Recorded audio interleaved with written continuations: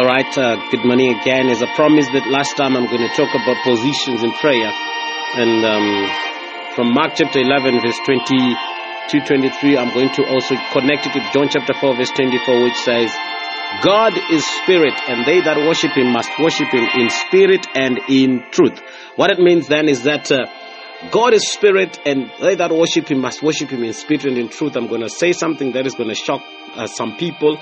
Let me tell you something. There's a very thin line between being in the kingdom of God and being a religious person. I know many preachers have indicated that no, Christianity is a religion, but the kingdom of God is a lifestyle. And what it means is that Christianity has become a religion more than what it needs to be a lifestyle. Because Jesus never called us Christians, and neither was he called a Christian. Jesus himself never actually read the book of Timothy. He never read the book of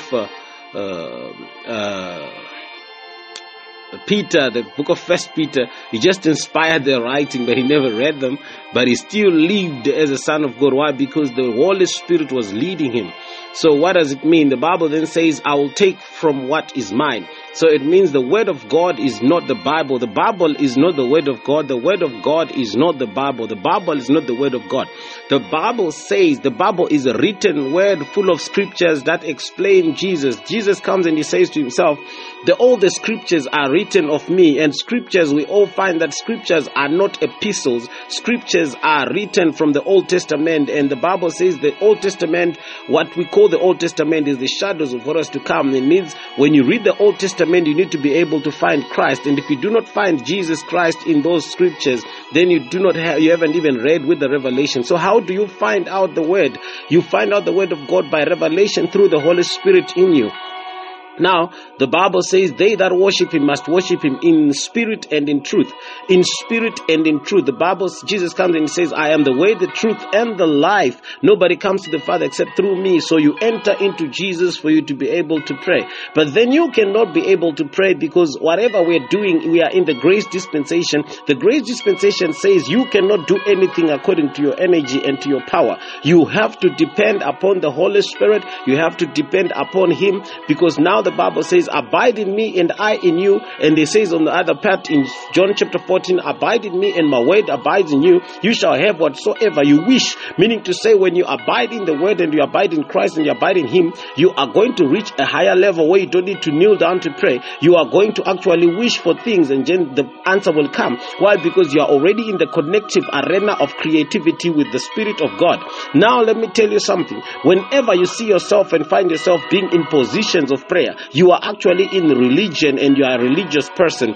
The Bible does not say you need to kneel down when you pray. It just tells us that some people knelt down. And the funny part is when people receive the Holy Ghost on the day of Pentecost, which is on Acts chapter number 2 verse 13, the Bible did not say they were kneeling down to receive anything, neither were they lifting their hands, neither were they closing their eyes. The Bible just says as they sat in one accord, and they sat in one accord, they were sitting down and the Holy Spirit fell upon them. Can I submit to you that if I want to be exegetically inclined, and I'll use the law of first mention, when the Holy Spirit fell down, the law of first mention says people were sitting down. Could it be true that the true posture or the right posture for people to receive the Holy Spirit is sitting down? But I don't think it's correct to just measure on positions. Why? Because even if they were standing, I still believe the Holy Spirit was going to be upon them, because the important part, they were in one accord. They were in one accord, and they were in spirit, and they were in spirit. And the Bible says Jesus lifted up his eyes and prayed and says, Father, you always hear me. And he said, Lazarus, come forth. And Lazarus rose from the dead. Jesus did not close his eyes. He lifted his eyes up. Meaning to say, it's not about praying, opening your eyes. Other people have even created a religion where they say you need to close your eyes. There's nothing, no virtue, no value, no respect or disrespect, but closing your eyes in prayer, people who've invented it saying they need to concentrate on God and concentrate on on the prayer. But how do you concentrate on God when you're looking on darkness? So I don't think it's a real true thing. It was actually a religious action where things were being done. But now let me tell you something. If you find yourself thinking that I want to pray now, let me go and kneel down somewhere, you are already losing it. When you want to pray and you feel the need to pray, start to pray in your spirit, because your spirit is the one that connects with God, and your spirit is the one that connects with His Spirit and to His Spirit. So the Bible now says the interesting part. Some of you who think that you pray more than anybody, you don't even know how we ought to pray according to Romans chapter 8. But the Holy Spirit prays through us, and with groanings that cannot be uttered, meaning to say we are just vessels for God to speak to us and for the Holy Spirit to use us. We do not know nothing, we cannot contribute nothing, but He is the one who does it. Even salvation, He's the one who gives you the measure of faith to believe. He's the one who gives you the measure of faith to trust in Him, and then you're the one who then He's the one who gives you the trust to go and believe in Him. So all this is just Him. And He comes and He says, seek ye first the kingdom of God, and everything shall be added unto you. He's the one who's adding all these things unto you. And He says, do not worry about anything. So positions in prayer do not exist. There's nothing called kneeling down. I was lying down. I was jumping. It does not have any virtue in the Spirit, because God is Spirit. The time is coming, and the time is now, that they that worship the Lord the Father shall not worship Him in this mountain with this posture, but they worship Him in the posture called the Spirit and the truth. So now you need to understand, you lifting your hands up is just a posture of worship according to Psalms, but then it is no virtue in the New Testament Christian. When you are in the Spirit, you need to pray in the Spirit. It's like the same as fasting. Why do you have to plan fasting? You can actually have every day days of fasting, unless if the Holy Spirit leads you to do so, then do so. There's no virtue in fasting long days or long hours, as long as the Holy Spirit has not led you. There's no virtue in praying too much prayer, kneeling down, as long as the Spirit is not leading you. But it's just you to appease your own conscience because of how you grew up. When you kneel down with a certain posture. Others, they jump, they walk in a certain posture. Others, they enter churches putting their heads down. It's just religion altogether.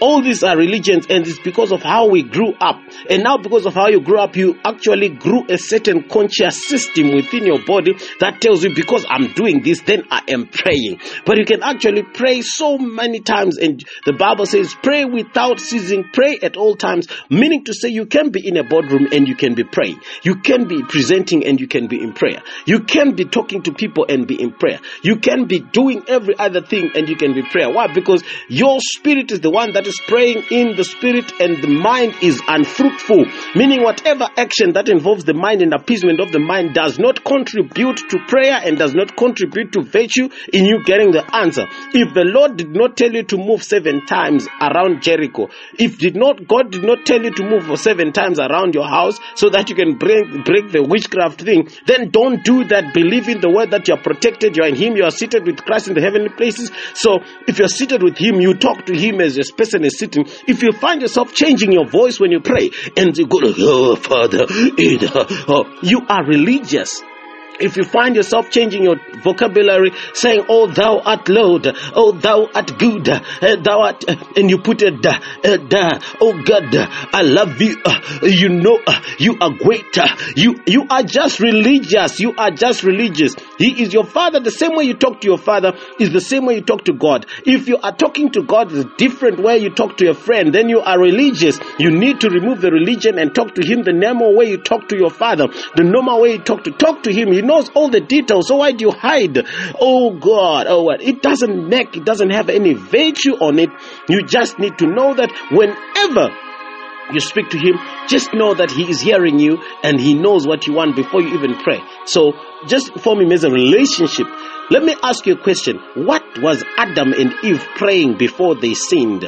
How were they praying every day? Were they going to pray? If we would go back to Eden in the way they prayed, I'm sure they were just talking to God how much they had the new fruit, what they ate today, the good leaves they saw, some different animals, and it was beautiful, and they were enjoying because there's no problem, there's no poverty, there's no school fees, there's no housemaid to be paid, there's no sickness, there's no pains, there's no suffering, there's no bad dreams, there's no nightmare, there's no demons. So how were they fellowshipping with God? If we can answer that question, then we'll understand what we need to do in prayer or what we need to do in relationship with God.